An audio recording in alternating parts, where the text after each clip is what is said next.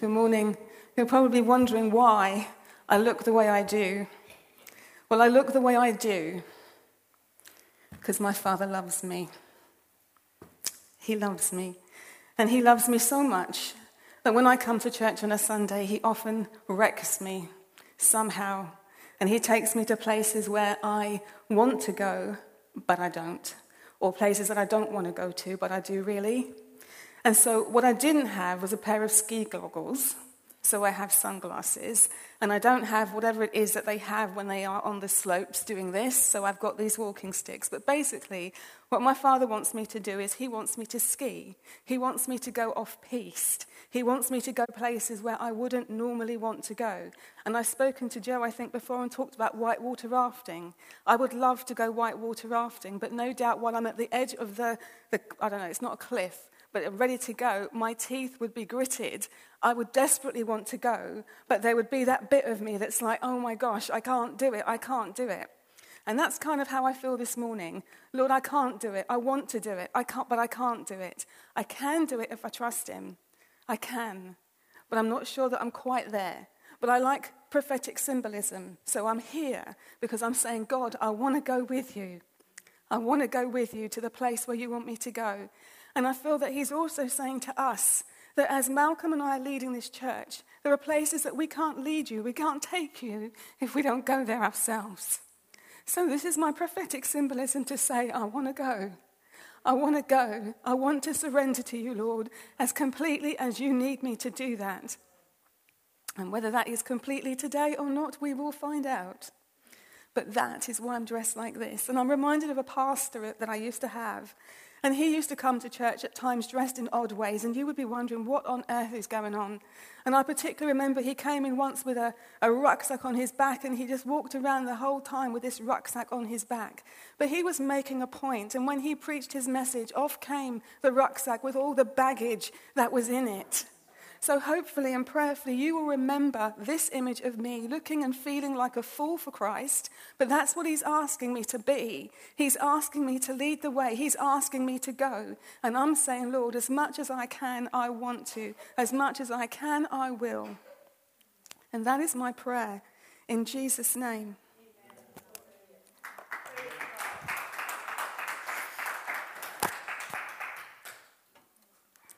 So I have been hard at work, probably harder than I needed to be. But hopefully we have a good message for you. Malcolm has prayed for me, and I pray that I will speak those words that the Lord wants me to speak. As he said, we're focusing on relationships. And he's told me about when I stand here with my papers and do certain things. But hey, I'm a fool for Christ, and I'm happy to be there. But as I say, we're talking about relationships. Praise the Lord. So when I was in my 20s and 30s, I lived on my own. I had a flat. And in my kitchen, on the windowsill, I had a little ornament. And it was an ornament of a little toad on a leaf. And there was a signpost behind this little toad. And I thought it was quite cute, so I bought it.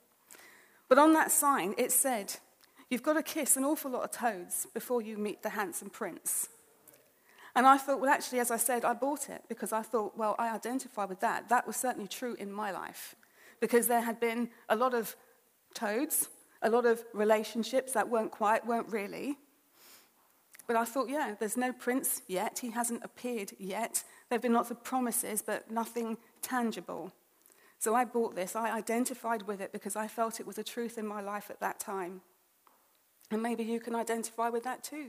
Maybe you can identify with that from your past. Maybe you can identify with that in your presence, that you feel it's kind of true that there are all these toads out there, there's all these promises, but actually there's nothing tangible coming through. Well, prayerfully, if you don't know it already, hopefully by the time that we get to the end of this message, that you will know something more about the truth of what God actually wants to say to you, the truth of the plan that God has for you, and you'll be able to differentiate between the lies that are going on, the truth and the lies. And I pray that you will know the goodness that God has got in store for you. As Malcolm has said, the series that we are in at the moment is Love is the Key. And last week was the first message, and he spoke, as he said, on God is love. And you do need to listen to the message because he's expounded on quite a few things about this love that God has for us.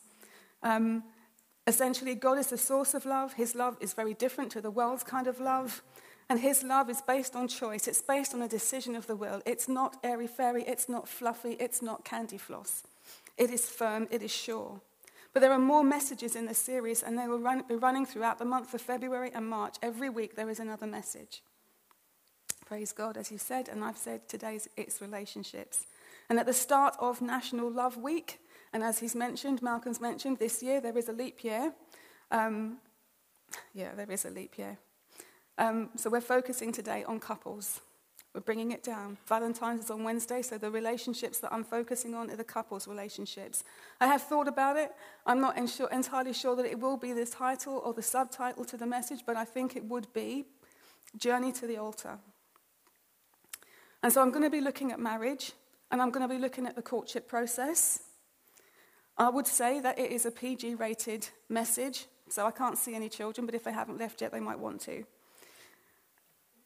I would say, am I qualified to preach this message? I have no clue. I've said before that God has had me here talking about gardening, which I don't do. He's had me talking about parts of the body, and biology was something that I failed. And here I am now going to talk about marriage and the courtship process. But these are things of which I am experienced to a greater or lesser degree. I would say I used to hate it as a singleton when married people stood and told me what I should be doing or that it's all going to be all right and marriage is going to come to pass. I used to hate it. It would be kind of like, well, of course, it's easy for you to say.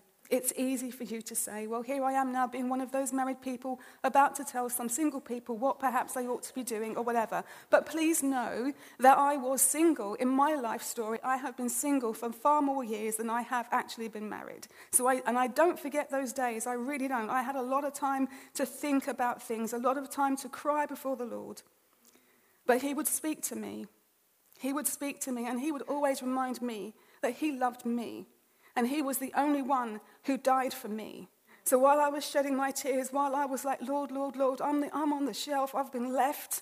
Nobody loves me. Nobody wants me. They're giving me all of this sweet talk, all of this love talk. God reminded me, but I'm the one who died for you. So that would kind of bring the tears up fairly short. It would stop. But I also have to say that there is lots that can be said about this subject. And while I am off-piste with the Lord, there are many things I may not say. There are many things I could have said. There are many things I should have said. But I'm going with what I believe the Lord is telling me to say and asking me to share in this moment. Please do come and talk to me afterwards if you wish to. But in terms of relationships, in a very general and broad sense, and using a basic dictionary definition, relationships are all about the way that two or more people are connected. And in terms of connected, the way that these things are brought together, these things are joined together, or these things are attached or united. And that might be by blood in your family. You might be connected by blood. It might be by contract. You may be in a partnership. You may be employed. You have an employment contract. It might be another kind of legal relationship in the sense of marriage or adoption. Or it might just be a friendship that we have. You've got hobbies in common, something in common, and you're friends with so-and-so. But God is very interested in the relationships that we have. I would call him the creator of relationships. I would call him the designer of relationships. But then I think to myself, well, he is the great I am. So as the great I am, he just existed. He was just there. So therefore, does that mean that he created the relationship? Or was the relationship just a dynamic of the Trinity that just was? Whatever the answer to that question, and you might want to ponder that one, talk to me later. He's very interested in relationships. The Trinity is a relationship. There's a dynamic which Jesus speaks of. But God is very interested. And indeed, he is connected to every person on this earth because he created every one of us. And as we've talked about before, he redeemed every one of us by the blood of his son. Some people may have acknowledged that, some people may not. But God is still very interested in each and every one of us and what we're doing. He's upset and saddened by the fact that many don't acknowledge him. He's upset and saddened that many people don't know him. Many people don't do the things that he wants them to do. That saddens him. So he's still very interested in the relationships.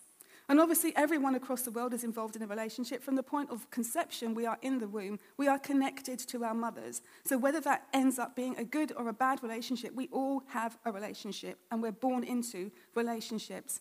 But it's people across the world, whether we are saved or unsaved, people of all ages, races, colours, creeds, cultures, everybody has a relationship. We all know something about the dynamic of a relationship.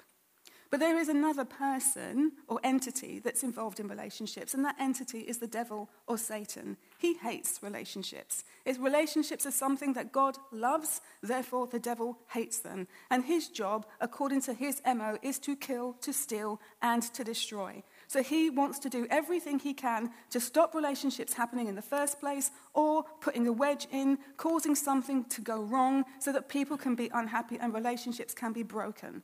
So he is in them as well. If he can mess them up, well, yes, he will. But as the creator, I'm going to say, he's the creator and designer of relationships. Our God knows all about them.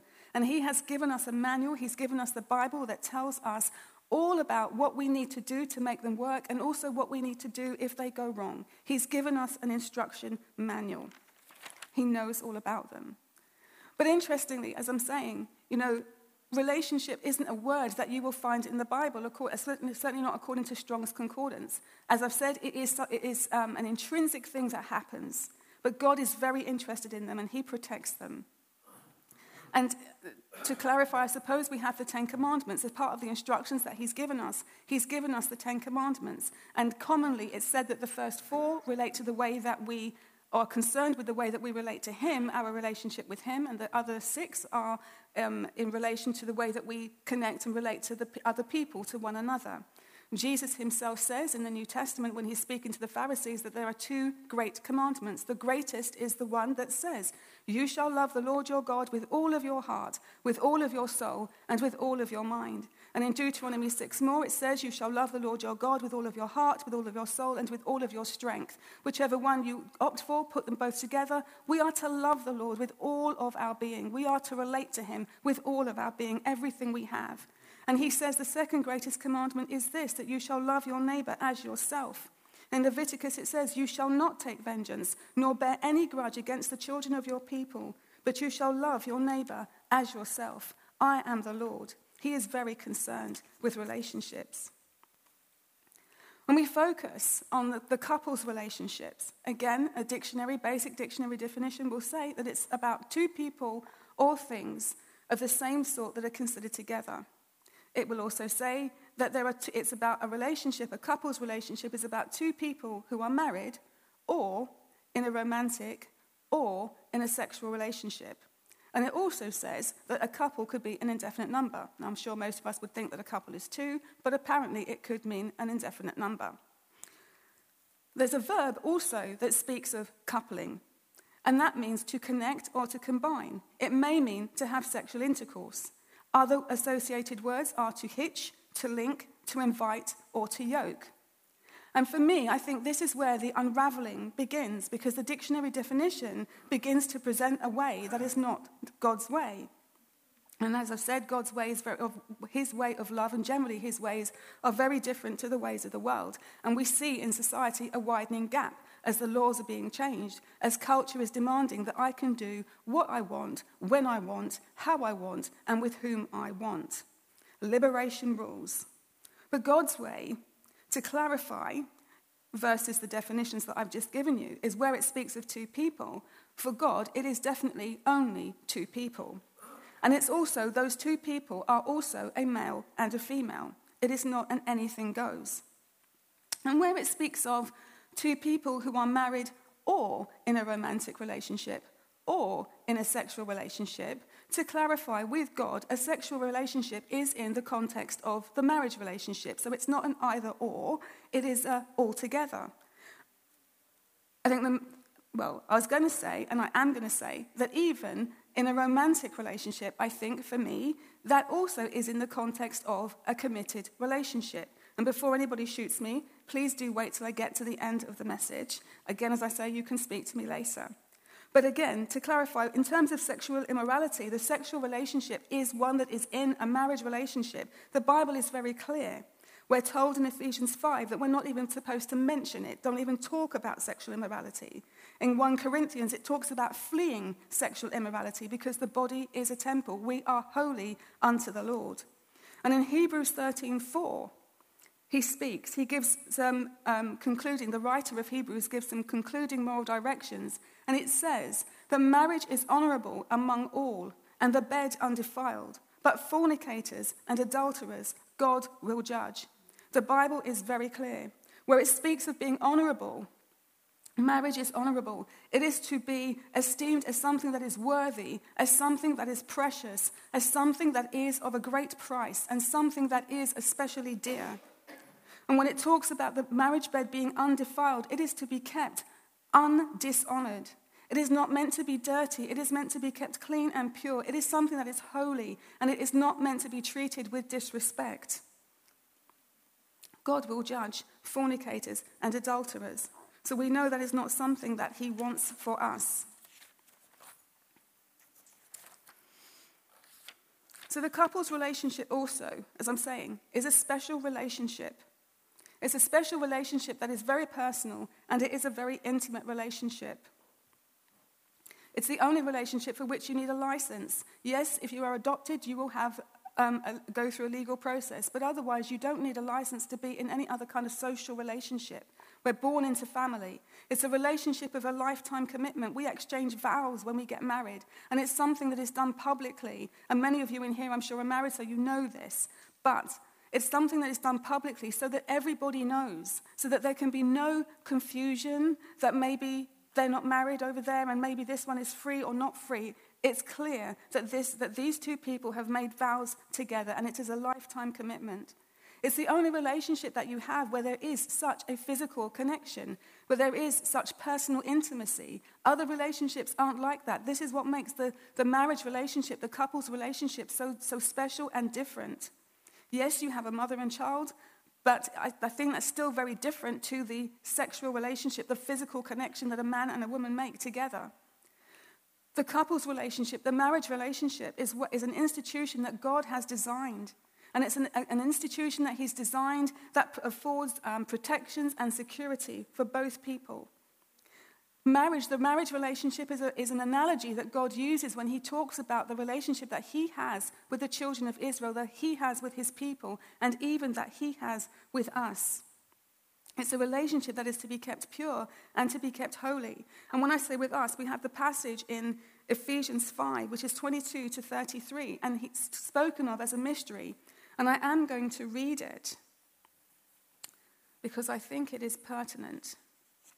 So 22 to 33, it says, "Wives, submit to your own husbands as to the Lord, for the husband is head of the wife, as also Christ is head of the church, and he is the Savior of the body.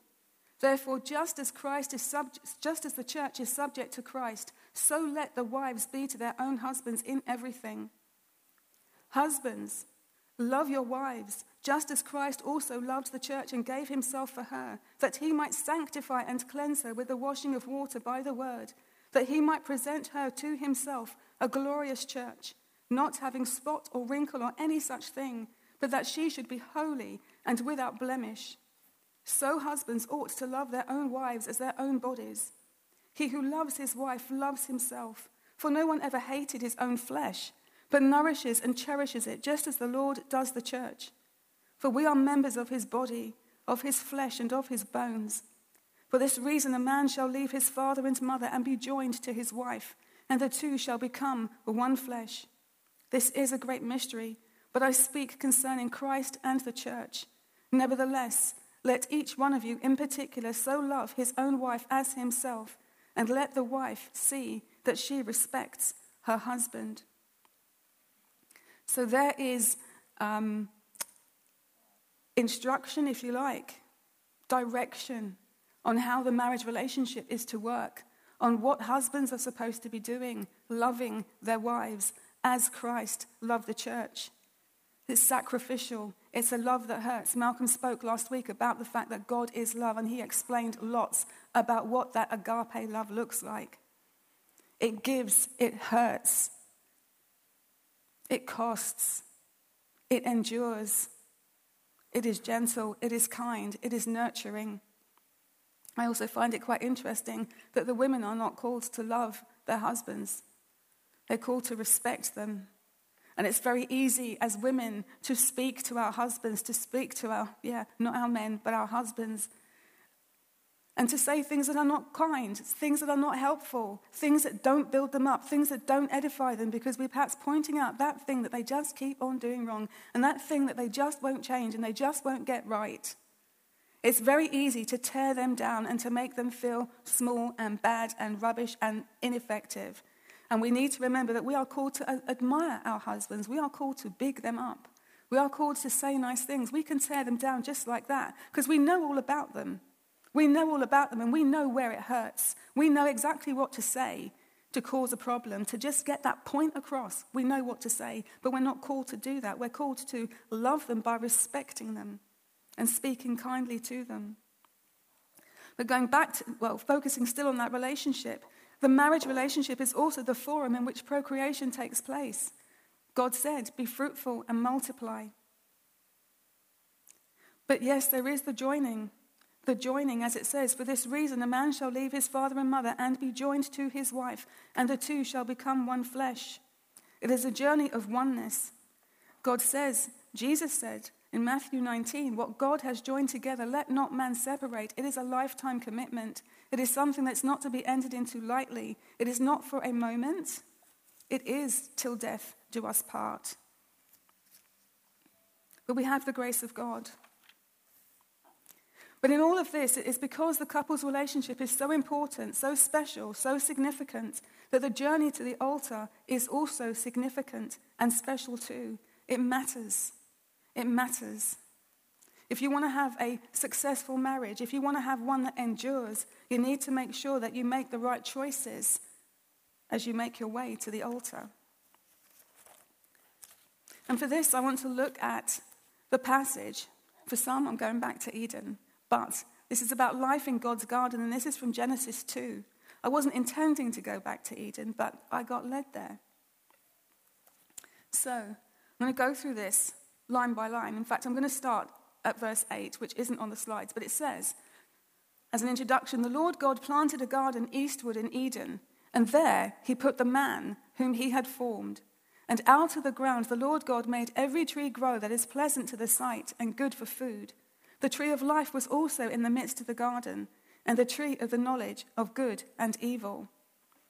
And then we go to verse 15, which says, then the Lord God took the man and put him in the Garden of Eden to tend and keep it. So what we have here is we have that God has prepared a place. He's prepared a space for Adam to be in. And he takes the man, Adam, and he puts him in the garden, and he gives him a job, and he gives him a responsibility. He's told to tend and keep the garden.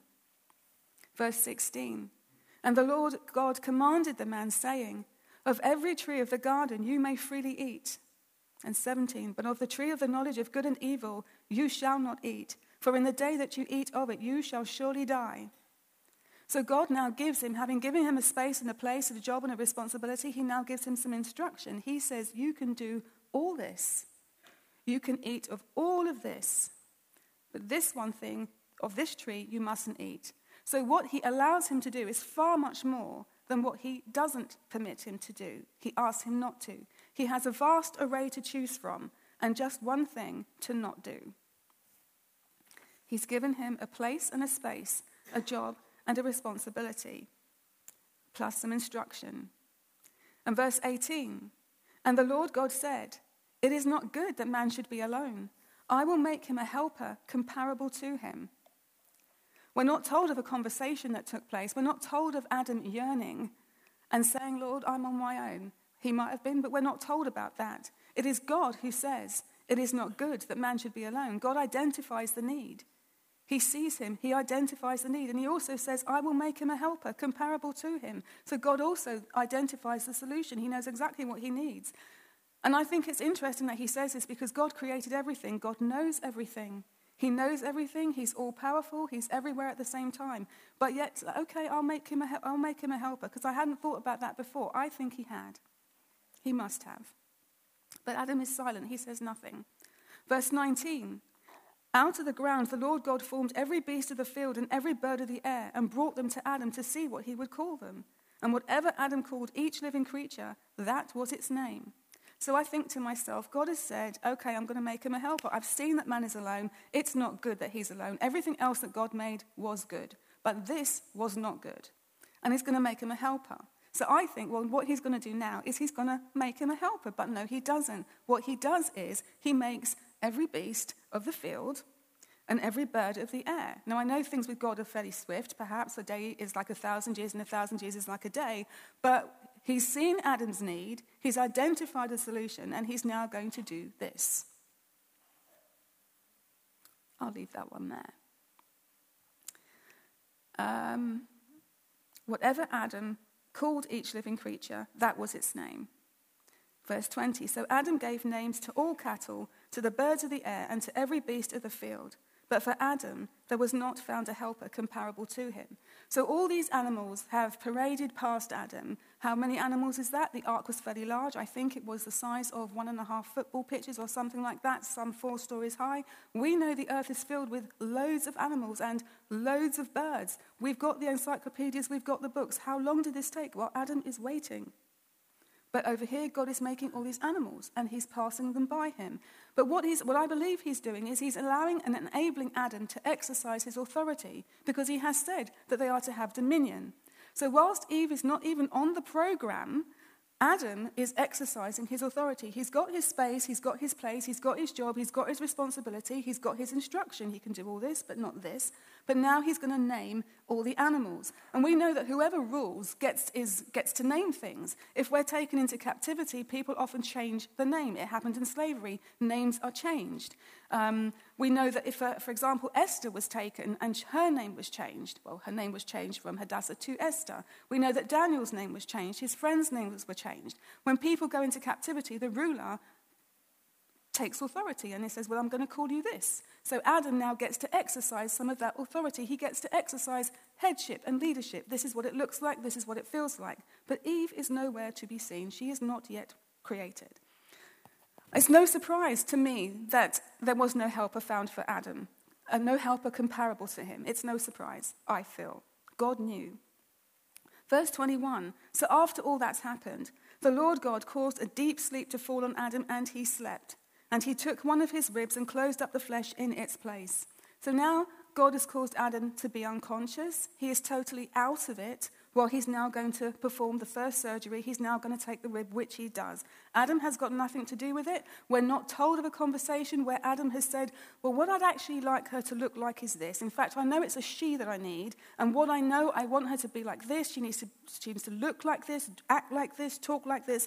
There's no telling in Scripture of that conversation that took place. On the matter, Adam is silent. God puts him to sleep, a deep sleep. He is out of it. God takes the rib, he closes up the side. And then, verse 22, the rib which the Lord God had taken from man, he made into a woman, and he brought her to the man. So God has created woman. He's created a she. He has formed and fashioned her perfectly. She is perfect mentally, spiritual, emotionally, physically. She is what God has created because he knows our needs before we ask him. He knows exactly what Adam is going to like and what Adam needs. And the fact that she is a rib, she is taken from the side. She is not taken from the head. She is not taken from the foot, but she is taken from the side. She is comparable to him in every way. He brought her to the man. So we have the first wedding. He's taken her down the aisle and he's brought her to man. Adam was unconscious.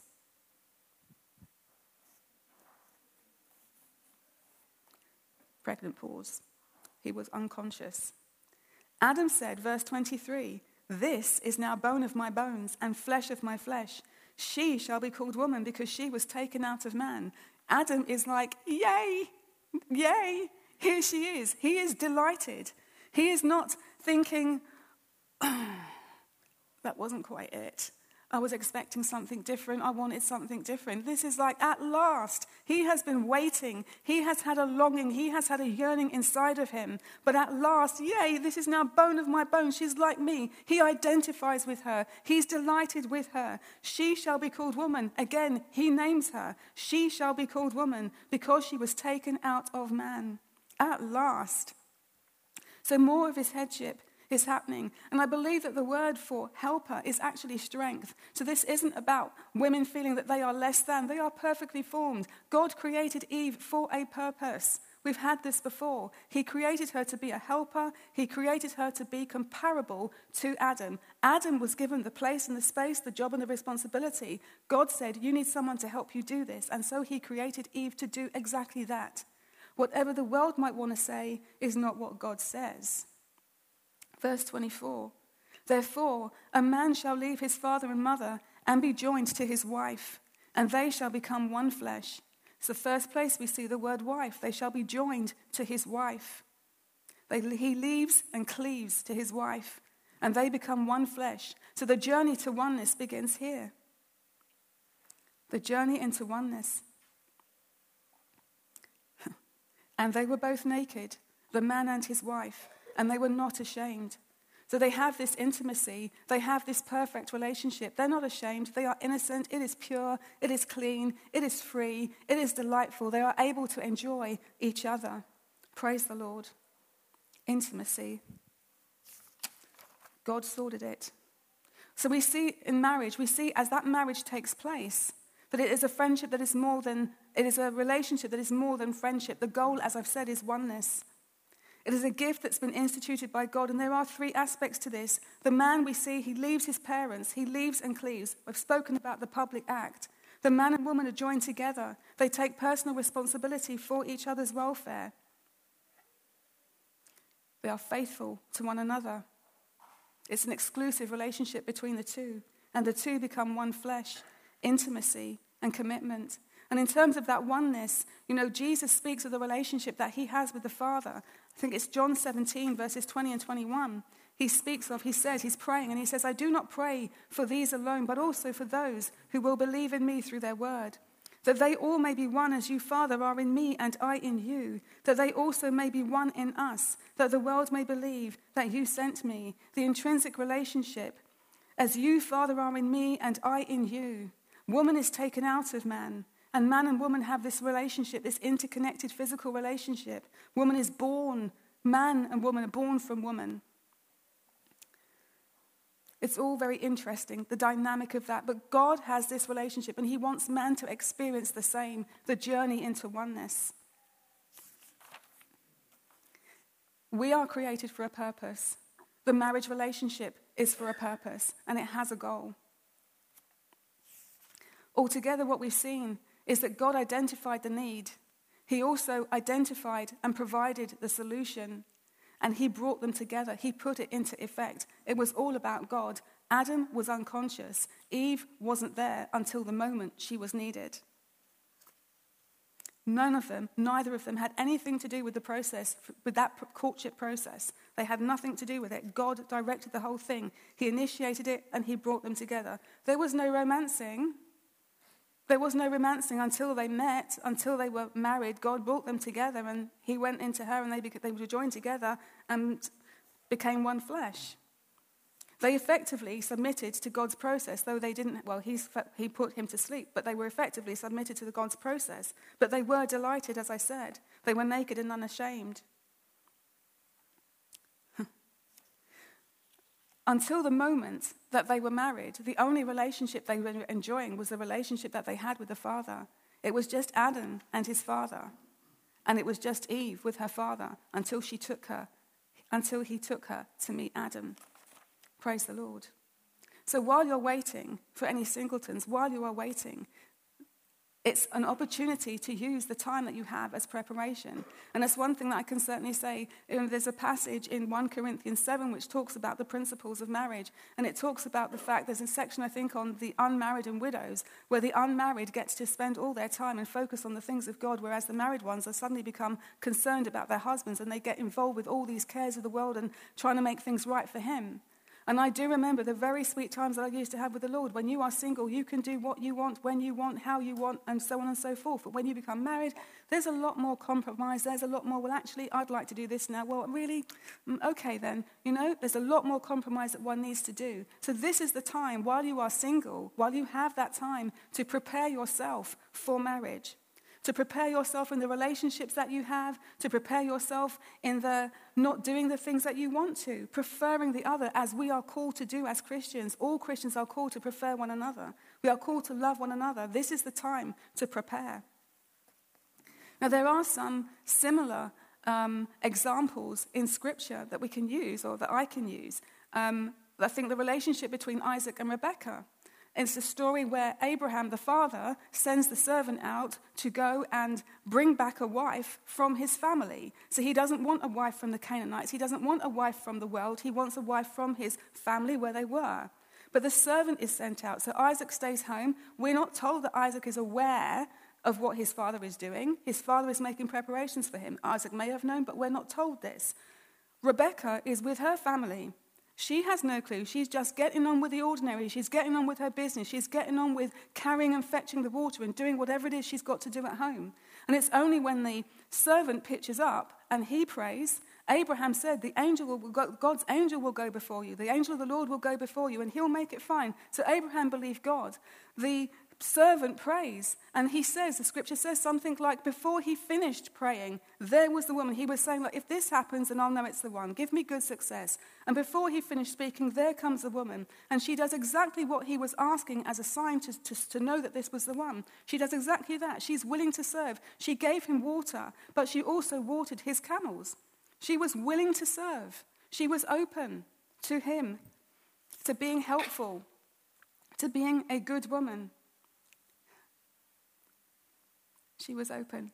But she's also given opportunity. So the servant identifies her that this is the one because the sign has been given. And he's like, okay. They go to her house. There's a conversation between her father and her brother. And they say, yeah, it's fine for her to go. But they still ask her, are you willing to go? She says, well, okay, then yes, I'll go. She hasn't met him. There's no photograph. She knows nothing but what the servant may have said. Yes, he's got all these things. But this isn't romancing. This is the servant. Where is Isaac? He's way back there. There is no romancing here.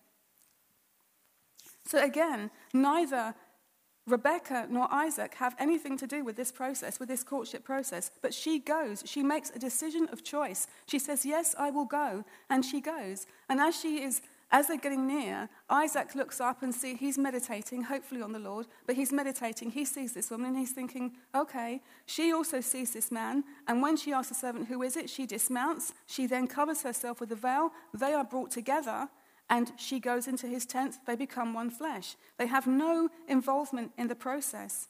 This is what I'm saying. She agrees to the marriage. She makes a decision of the will. I will do this. I will go. I will go. They get married. I think I do want to say something about the yoking, because, when Abraham is saying, I don't want you to take a wife from among the daughters of the Canaanites, I want you to take a wife from over here. We as Christians need to be mindful that we are not unequally yoked. And it's very easy to meet someone who is not a Christian, but you desperately like them because they look right and they sound right, and who knows, they might even feel right, I don't know. It's very easy to justify and think, well, actually, I'll just do this because they're not saved and God needs them saved and he can use me. God doesn't need to use you in that way to save somebody. He doesn't. We need to not be unequally yoked with unbelievers. We have nothing in common with them, and this is not God's best. And what the devil often will do, he will bring that one that seems just kind of like, okay, there's just this one thing that's not okay. And if they were a Christian, it would all be fine. But that's the one thing that's not fine. And that often comes along just at the time you're about to meet the one, because it's the deception that comes. There's a lie with a little bit of truth in it. And so you're thinking it's all right, but it's not all right.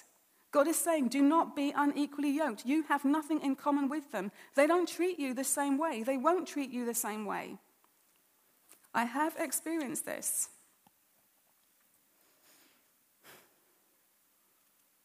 I have.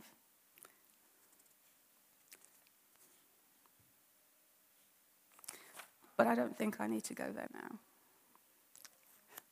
But God is good and God is gracious. It is easy to justify, but don't be justifying it. If God said don't do it, don't do it. Another example we have is that of Boaz and Ruth. Boaz was a woman who had a good reputation. She's a woman who was a widow, a young widow, a fairly young widow. Her husband died, her father-in-law died, her brother-in-law died, and she's now at a crossroads thinking, what am I going to do? But she decides to stick with her mother-in-law, Naomi, and they go back to Bethlehem after all these deaths. The other daughter-in-law goes her way, but Ruth says, I'm going to stick with you. So she's committed and she's loyal, and she goes with Naomi back to Bethlehem, possibly where they should never have left, but they go. Ruth is a Moabite also, and the Moabites were not supposed to be part of the Israelites. They were not supposed to be able to come into God's family because of historic stuff that had gone on. But she sticks with her mother-in-law. She works hard. She serves. She goes gleaning, and she just happens along to Boaz's field. I say, and I'm sure many do, that the Holy Spirit has led her exactly to where she needs to go. But she just happens to be by his field. He is a gentleman. He is a man of good reputation. He is a man of wealth, but within society, he is a good man. And he looks after her. He says, look, glean here.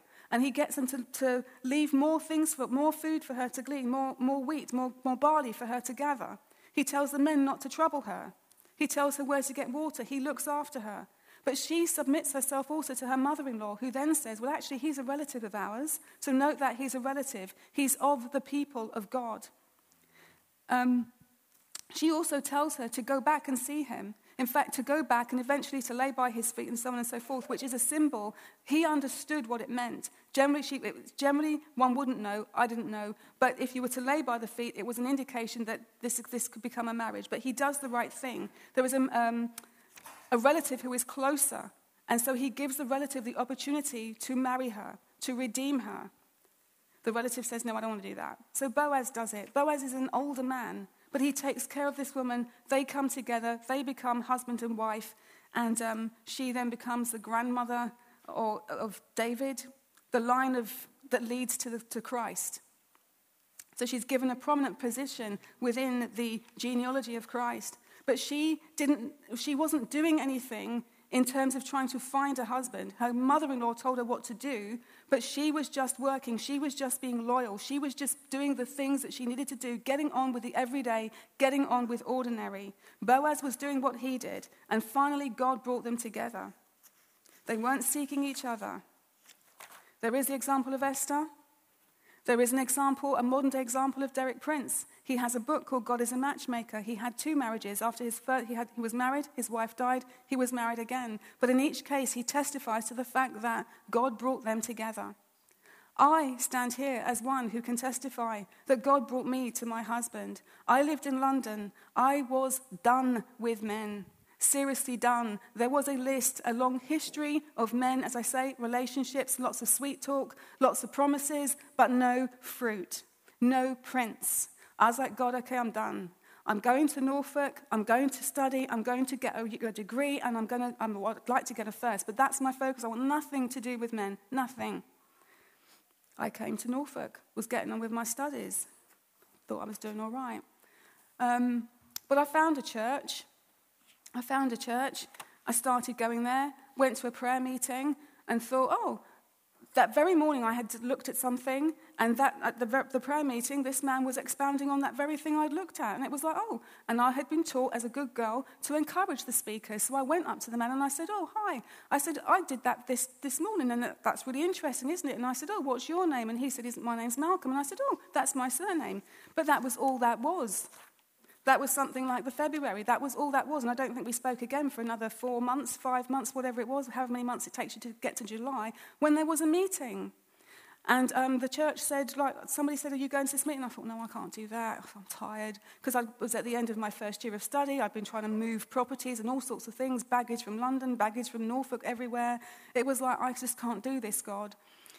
And I saw this video. I was done. I watched this video from my old church, and at the middle of the video somewhere, I was asleep on the sofa, as I often do when I'm watching the TV. I suddenly sat upright, and it was like, who needs to see this? And it was like, Malcolm needs to see this. And I thought, well, I'm not. I said, I'm not. I don't know him. I'm not going to speak to him, so it ain't going to happen. And I went back to sleep. I went to church the next day, and I thought, well, if he comes near me, I'll talk to him, but otherwise, I'm not saying nothing. So he didn't come anywhere near me. I didn't say anything. I went to work the next day, but somehow I found myself at the meeting. I sat on my chair with my friends, and he sat wherever he was. I didn't pay any attention to him. But in the course of the meeting, he said something. He put his hand up on the chair. And the meeting was a surprise to me because this church was lovely. The people were really lovely. But then at this meeting, the people were really angry. The people were upset. And I was like, I don't get it. What's been going on? So I don't know. They obviously kept stuff very well hidden. But people were upset, so this man puts his hand up. And this man says, well, you know, as a police officer, when there's an accident, it's a bit of a mess. There's debris everywhere. But you basically have to get on with it. You don't have time to think, well, I don't want to do this or I don't want to do that. You just have to get stuck in and get on with it. And so on the meeting went, and the meeting ended. And I thought, well, I'll just turn and talk to my friend Mary, who Mary just stood up and walked off that way. And I thought, okay. Then I'm looking around, it's like, well, okay, God, I know what you want me to do now. Back to my skiing. So I went down and I spoke to him. I said, oh, you know, so how are you doing? In the context of the meeting, it was like, so how are you doing? Well, this man had his Bible, and he got up off the chair and he was zipping up his Bible, and he just started talking about his mother and his brother, or not his brother, his sister, and this and that, and life and whatever. And I stood looking at him thinking, what on earth is this? Because it was all sorts of stuff that you just don't share with somebody that you don't know.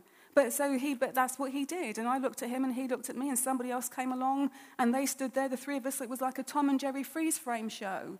You know, it's just like a still. Eventually the person walked away and I said to him, well, I think we need to have a conversation about God.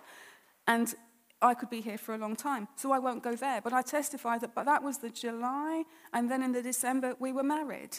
There wasn't a lot of time for courtship. There wasn't a lot of time for stuff in between. And in fact, most of the time, he was never the man I was going to marry, because in my back pocket, so to speak, I had a photo, a mental image of what my husband looked like. It did not look like him.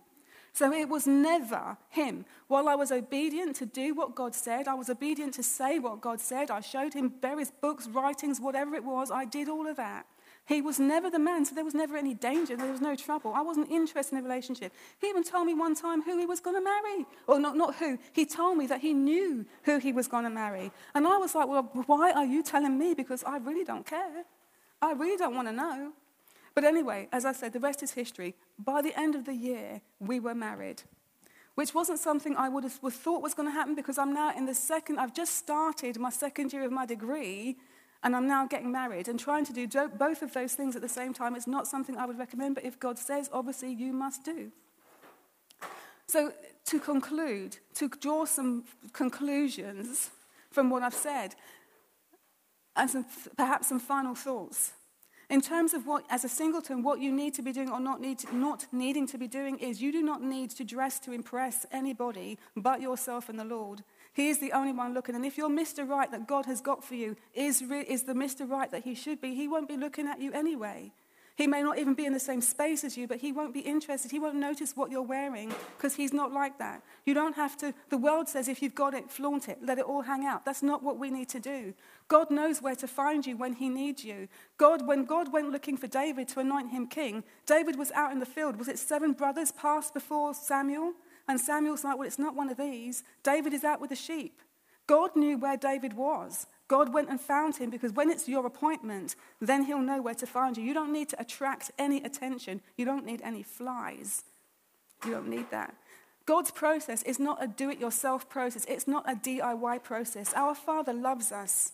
He loves us, and he knows what we need. He knows what we need, and he will help us if we allow him, if we let go, if we get out of the way, if we surrender to the process, surrender to him and say, Lord, over to you. I trust you. I've surrendered my life to you anyway. So if you want me to be married, I will be married. And actually, if you don't want me to be married, I might need to bemoan that one. But hey, I surrender to you. I surrender to whatever it is you have or want for me. God's process is not a hit and miss process. It's like when you're at the fun fair trying to shoot that thing and you just keep missing. Which duck can you hit? What do I need to do to get that one? That's not God's way. God knows exactly who he has fashioned you for, and he knows exactly who he has got fashioned for you. He knows your needs. Every Adam is different. I think also that in terms of submitting to God's process and allowing the journey to the altar to be the one that he chooses for you, it doesn't necessarily mean that your journey to oneness is going to be smooth, because we are living in a fallen world. We are living in a fallen world. And our husband, the person that he has got for us, or the person that he's fashioned for us, we are a work in progress. We are a work in progress. The only perfect person who ever lived was Jesus.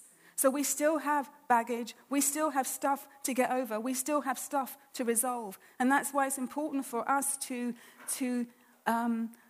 read our Bibles and to live what he says, to refer to the manual on how to restore relationships when things go wrong. But we do need also to keep our marriage relationship alive. We do need to romance one another, and this is Love Week, so I would encourage husbands and wives to do some romancing. Keep love alive. Don't let the busyness of life get too much in there that you don't have time for one another. Our God plays a key and strategic role in the journey to the altar. He plays a key and strategic role in the process. So as a singleton, what we need to do, what you need to do, is to let go, let God, wait and see what he will do. And then you too will be able to testify and say, look what God has done. Amen.